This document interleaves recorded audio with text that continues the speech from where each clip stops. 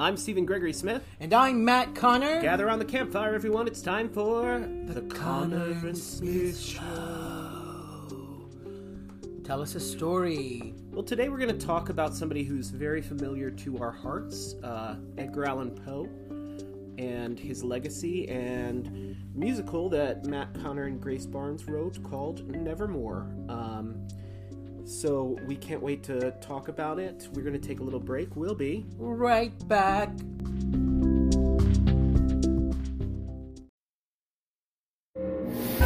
From Dathan Auerbach, author of Pen Pal, comes the chilling horror novel Bad Man. Booklist raves, it's magnificent. The Shining set in a grocery store. The Washington Post calls it atmospheric and unsettling. Takes on an aura of almost gothic menace. And USA Today says it's wickedly effective and saves its darkest deeds for an unnerving end. Bad Man by Dathan Auerbach. Available at 1000vultures.com.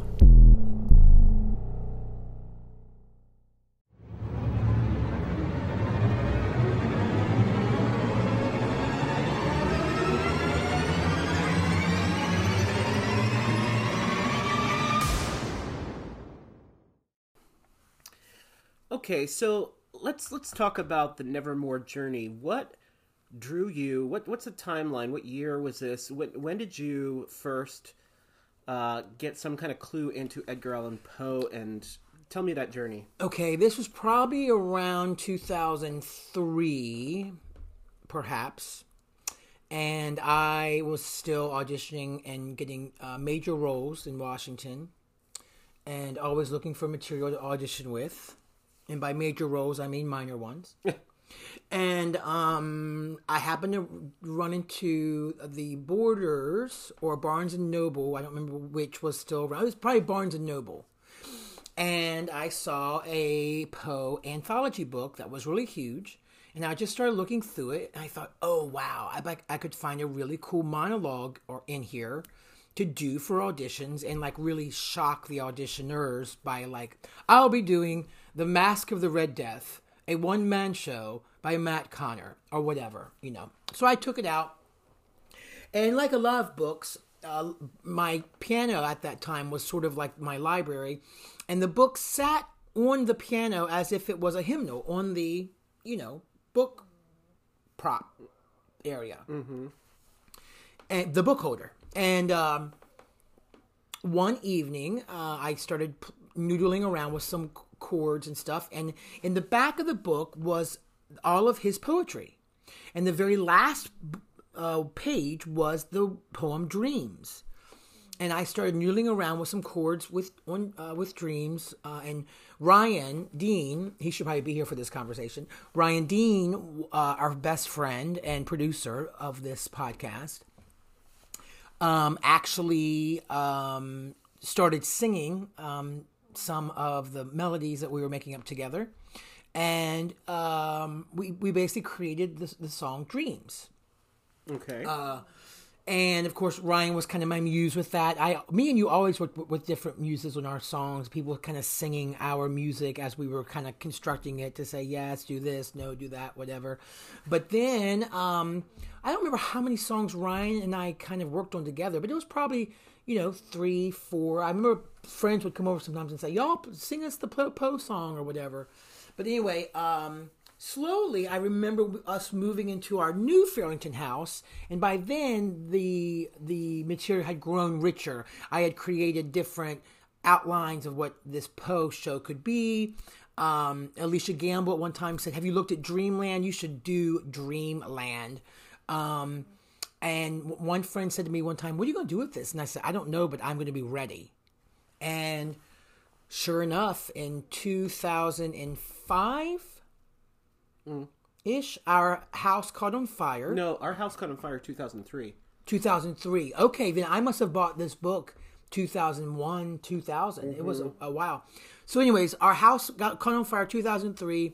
We had to find a place to live. Ryan had to find a place to live. We moved in with Eric Schaefer, artistic director of Signature Theater. One night I was playing the piano and playing some Poe stuff. And then that just sparked the interest of Eric, and the rest kind of became history. Next thing I know, I'm getting a call from Signature Theater that said they want to commission the show. I had no idea what that meant, so I acted like it was a good thing. I was like, oh, okay, great. Which means that they were putting up money to do a workshop of the show. The show then was slated to have a production. It ended up being written with Grace Barnes, who is Scottish, living in Australia, I think at the time, or both, backwards and forth. She also wrote Crossing with me at Signature Theater, and then it ended up being orchestrated by Jonathan Tunick, which was a crazy thing. Huge. Jonathan Tunick, of course, is like Stephen Sondheim's personal arranger and has like won many. He's one of the EGOT winners. Emmy. What's an EGOT? An EGOT is someone who has won the Emmy, the Grammy, the Oscar, and the Tony, and got also a Helen Hayes nomination. No, I'm kidding. So it's a he got. It's a he got. He got them all. No, it's a EGOT. I like he got. He got them all. He got them all. So the whole show consisted of nothing but Poe's poetry. Our friend Jenny Cartney became the music director and transcribed a lot of the Poe's poetry and Grace's script. Yes, but there was no other lyrics in the poem in the score except for Poe's poetry. Of course, all of the underscoring, for the most part, was created in the rehearsal room, with me just sitting down and making up stuff right then and there in the middle of rehearsal. Like the Mask of the Red Death and all that stuff that happened was done just right there on the fly. I didn't know that. Oh, yeah, all the bum, ba-da-ba-bum. And you were just kind of accompanying the action? I was just watching Dan. Wow. Yeah, all of that music was created, and Jenny listened and taped, recorded, and then wrote it all out. But that was done... Jenny Cartney. Yeah, Jenny Cartney notated the score. And then the score ended up being picked up by Theatrical Rights. It had a run, it ran in the UK. It had a run in Australia. It's been done in Canada. It's been done probably almost 30 productions in the US. Many times here locally. There's a lot of fans here locally just because it was done at Signature. And currently, I just found out that this summer, Theatrical Rights no longer owns the rights to Nevermore, so now it is back in my property. It's now me and Grace and Jonathan Tunick are back as sole owners of the work. So if you want to do the work, you kind of have to go through us now until we find another housing publisher for the show.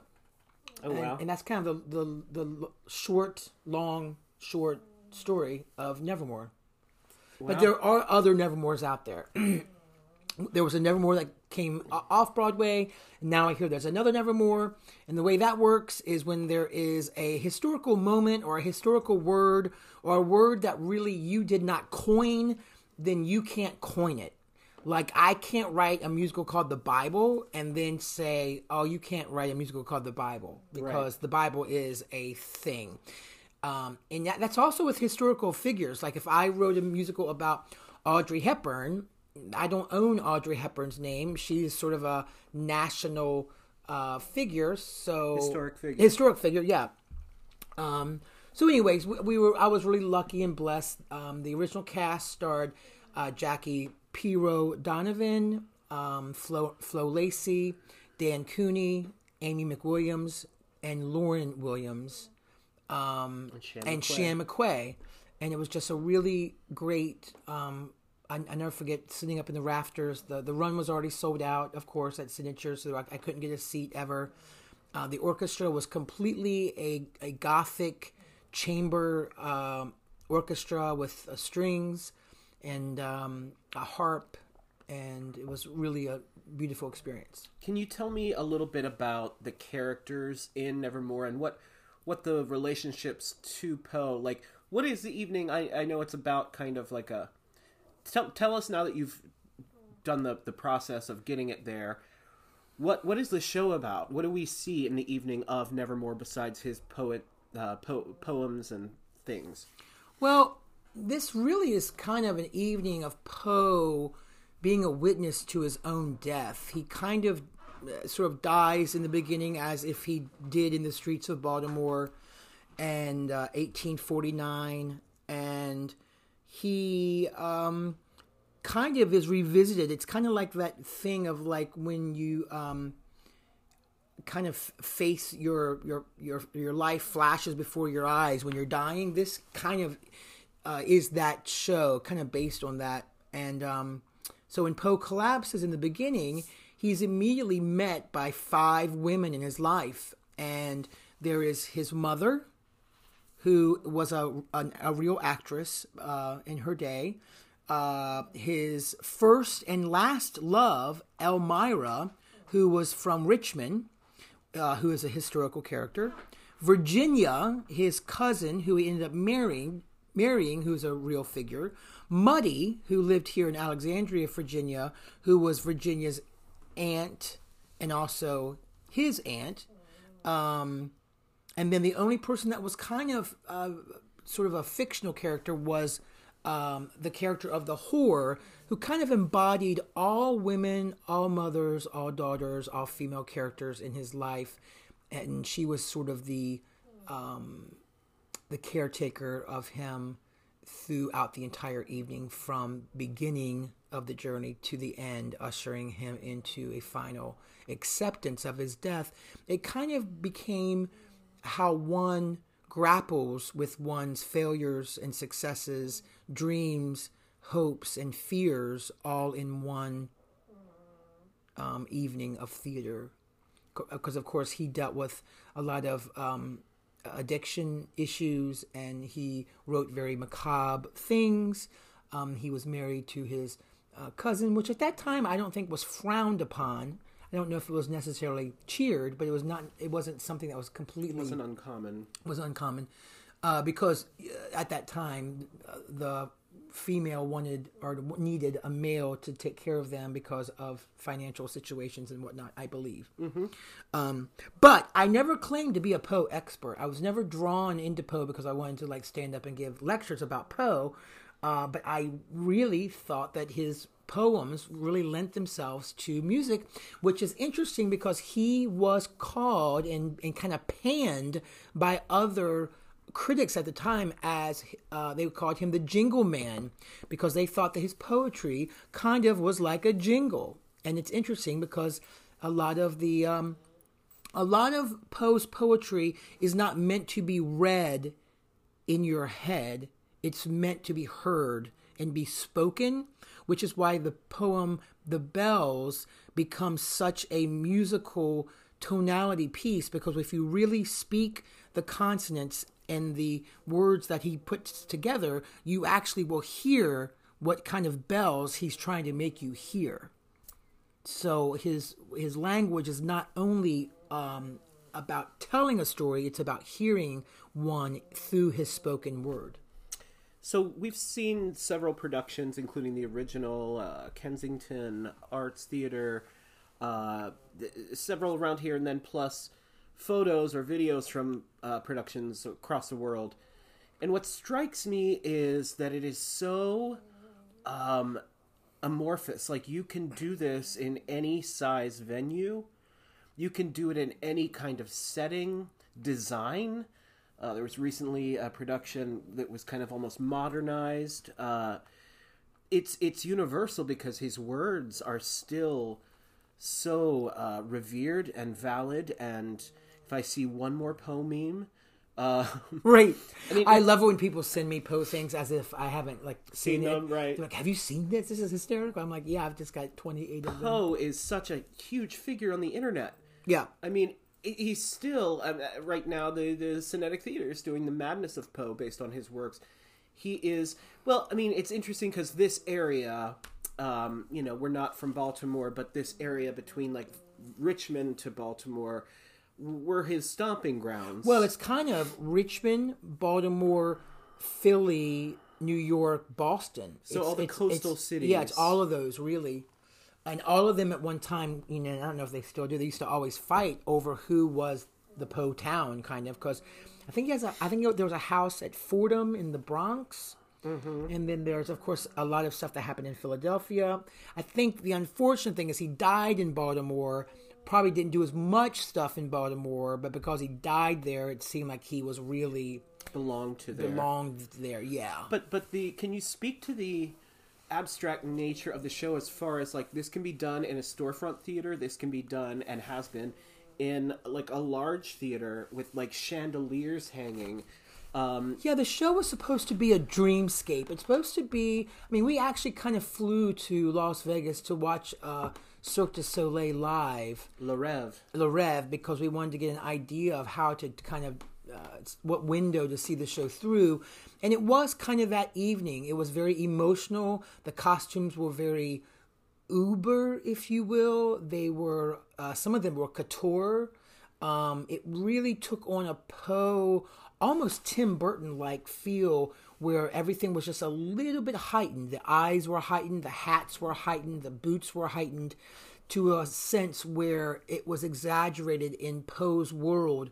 So when it was happy, it was very happy, and it was sad, it was very sad. Mm-hmm. Almost like the life of an artist. And there's some funny moments in the show. I think Grace Barnes' book is really, really a delight. Absolutely. And I know that I've seen the show quite a bit around here, and maybe I'm kind of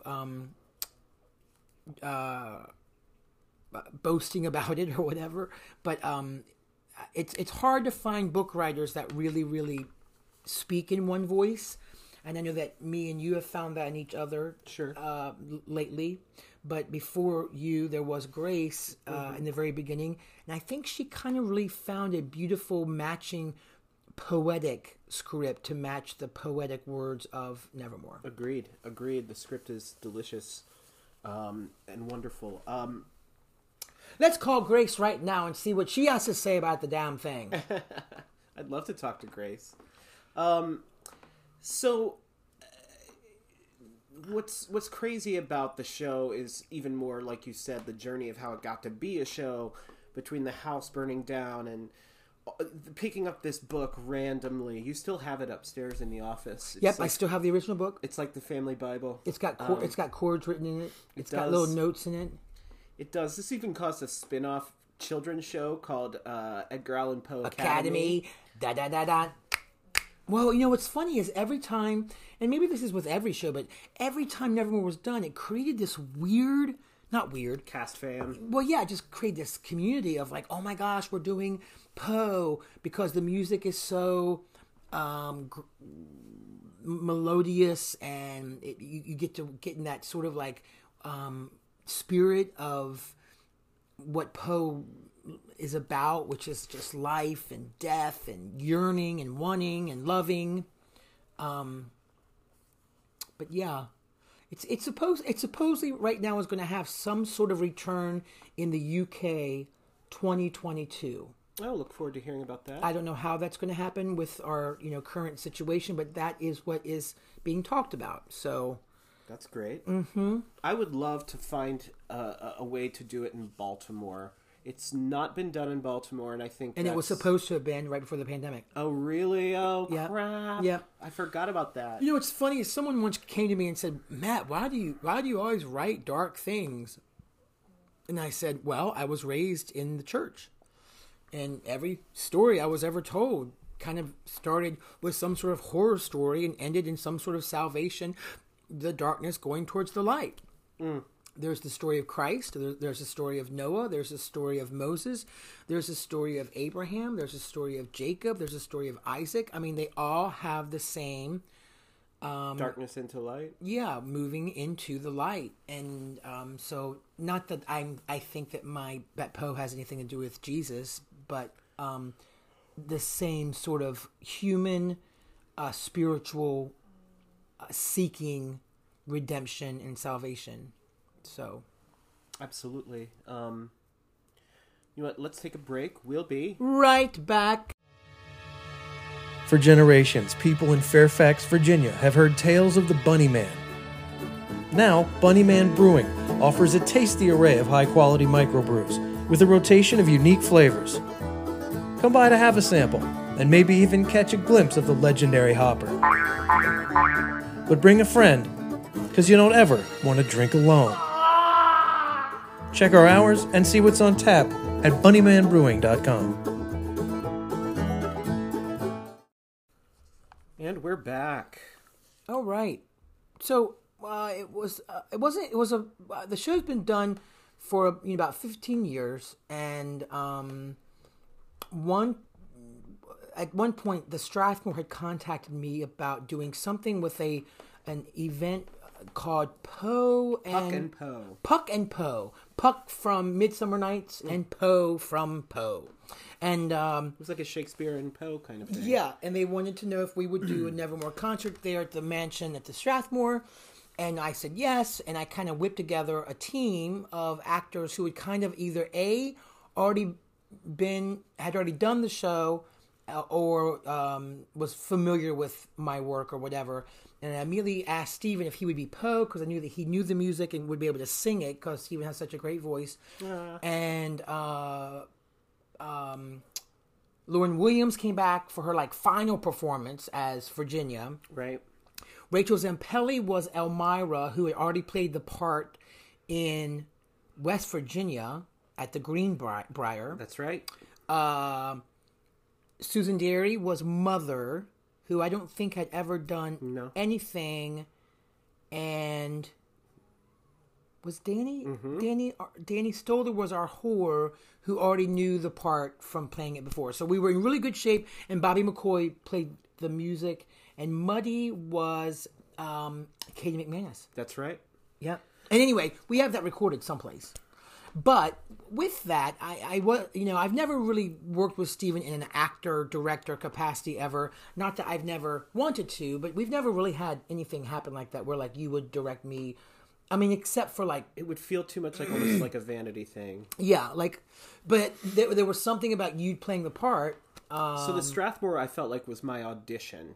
Maybe, but after that night, I was like, wow, you should really play this part if we ever do it. And we ended up doing it again at Creative Cauldron, except this time we changed the set I think the first time ever to be a shipwreck. And that really changed everything. It was a shipwreck. Why don't you just talk about all of that experience with Creative Cauldron and the shipwreck and Poe's not an easy road to get through, and also you can bring up the night you didn't use the correct eyeliner. Yeah, we'll get to that.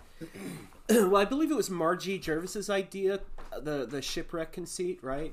Didn't she kind of have an idea and bring it to you, and then you kind of at first were I don't know, and then you were actually this is brilliant. Yeah, that sounds right, because I do remember thinking and then we kept finding more and more water motifs. Yeah. We were walking the boys, Eddie and Edgar Allan Pug and Lord Byron Pug, one day, and there's this thing in Fairlington called Big Trash Night, and we found this 2.5 foot tall dollhouse that was a colonial, Williamsburg looking with big columns house, and we both just saw it, and we knew Nevermore was coming up, and we were like, that's got to be in the show. It's got to be in the show. And so we grabbed it. It was we found really cool ways to use that. The ship itself became kind of my place as Poe that it was my home base. There were other pieces and elements all throughout, but the shipwreck itself became the metaphor for everything, his life. And this was a dream role of mine. I really felt like me doing the Strathmore was my audition to see if I could do it right. I was so nervous that night. I was so appreciative. My mother and father came to see it. It was a very special night. I was so insanely nervous. And and this is to foreshadow a later story. I sweat profusely most of the time. It's not pleasant. It's just, but when performing and under lights, it's amplified even more. So I had to have a handkerchief at the concert to make sure I was not just dripping. It's very attractive. So put a pin in that for later. So we're rehearsing at Creative Cauldron, and the cast was fantastic.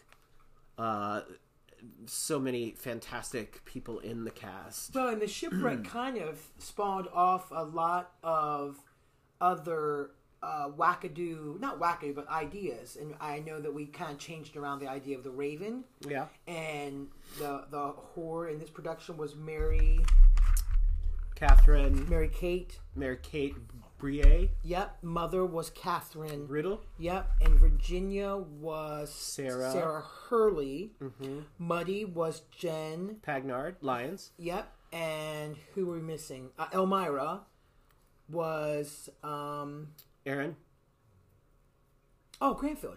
Yeah. Well, that's that Aaron Granfield. My God, her audition for that. Aaron had auditioned for stuff before for us, but man, when she walked in for Nevermore, at the end of the audition, I just sat there and wept and was like, "What is happening?" And I auditioned with all of the women, and it was a very much like an active like workshop audition. Yeah, where you were giving us crazy things to do, and it was fun for everyone, including me. It helped me inform and explore different ways to play Edgar. I definitely was I'm not trying to toot my own horn at all.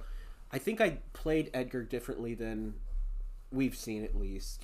Well, I mean, the era has changed a little bit on male toxicity. Yes, and I think that now that we're seeing a different lens into that, what you brought to it was a little bit more of a childlike Poe, because Poe never knew his mother, and in the script, in the show where he meets her, he never really had that opportunity. So it's kind of made up in this world when he has his scenes with his mother, and that's kind of what he's searching for the entire time, is this love, this unconditional acceptance. And from this, he's a man baby. Yeah, and that's kind of where you came from. I tried not to play it the toxic male that I'd seen before, and also to try to find his voice, his elocution, his different things, and I couldn't probably recreate it if I tried right now, but it was very fun to find, because it was quite effective. I wish I could do it. I loved telling the stories. I loved the Mask of the Red Death. I loved the moments of God, silence, twofold silence, brilliant direction by you. But I think this was a dream role. I always wanted to play this role. I never thought, oh God, I'll never look like Poe. I can't grow facial hair. I can, it turns out, but it's just I had to color my hair black and my mustache black and my eyebrows black, and then I was working for Arlington County in the day trying to not look like a freakazoid. But it worked in the end. I curled my hair up on the sides, but makeup is not a skill I possess. Being a male in musical theater, we don't have to do a lot. And I hadn't done a lot of weird parts that, required eccentric makeup, so I was trying my best. Going through the Wet and Wild catalog from the CVS, and I got I guess it was an eyeliner that was a liquid eyeliner that I didn't realize was not waterproof. Yeah. And by the end of the show, I looked like my eyes were crying black. And so our friend, the brilliant, talented Chris Urquiaga, was seeing the show that day, and he was like, I thought it was on purpose. It's like, I did not know. And the poor cast had to play opposite me, and they couldn't do anything about it. And I'm sure they were trying to keep a straight face, but it also looked kind of ghastly. Yeah. So then I learned the magnificence of Color Stay, waterproof mascara, and also a spray finishing thing that you spray on your face to hold your makeup on. Gosh, we could actually have like a Nevermore reunion concert. There was Evan Hoffman that played him. Yep. Of course, Dan Cooney. Sean Thompson. There was Carissa Swanigan, Mary Payne Omohandro, Danny Danger. I mean, just so many people. So I mean, there's been at least 1, 2, 3, 5, 6. There's been at least 6 casts here locally. Wow, that's nuts. Yeah. Anyway, well, we'll be right back.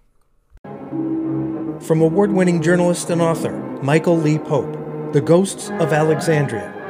His spellbinding book tells of historical intrigue, the brutal beginnings of a port city, romances that end in tragedy, restless spirits like the tomb of the female stranger who's said to haunt Gadsby's Tavern, and the 3 falling ghosts of the Carlisle House. Explore the supernatural journey of the Ghosts of Alexandria. Available at ArcadiaPublishing.com.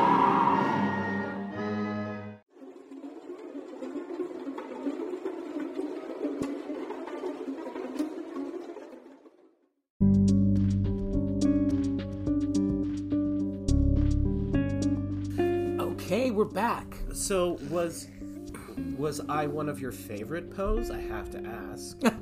You know, I think you were one of my favorite Poes, but also I've had the advantage of really being a part of many, many different incarnations.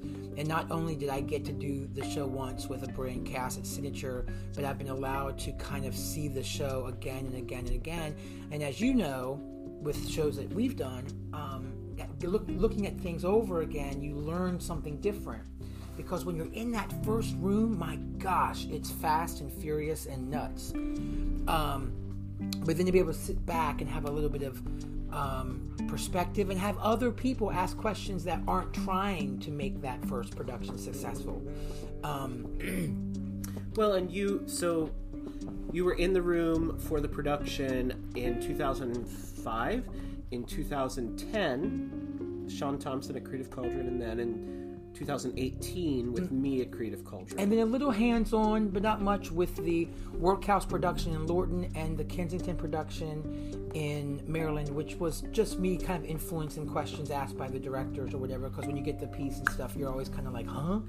So this production is done very frequently in the this area, the DMV. It was. And of course now, I guess if you want to do the show, you could probably do a concert version fairly easy, but I'd have to figure out people would have to contact you. Yeah, but we'd have to figure out the orchestrations and all of that.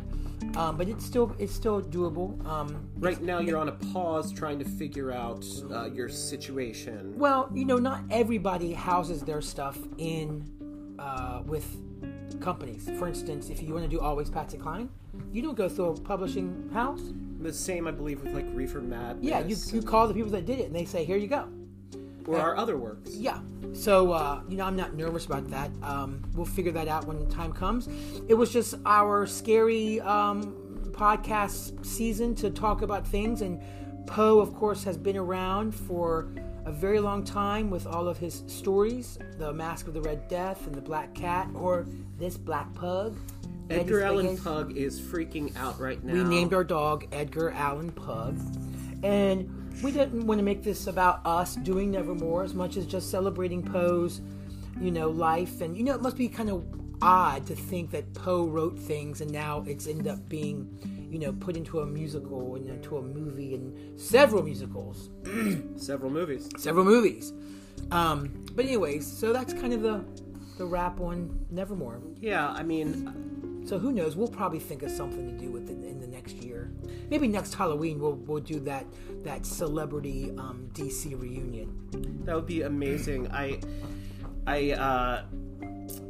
want to just thank you for talking to me about that. This seems a little self-serving, but I couldn't do a creepy season without talking about Poe or without talking about Nevermore. And we are kind of the creepy writer team as far as musical theater goes. One of them, at least. Yeah. So we had to kind of highlight some of our stuff along the way, because if not now, when? Yeah. Coming soon, Dante, the Christmas show. No.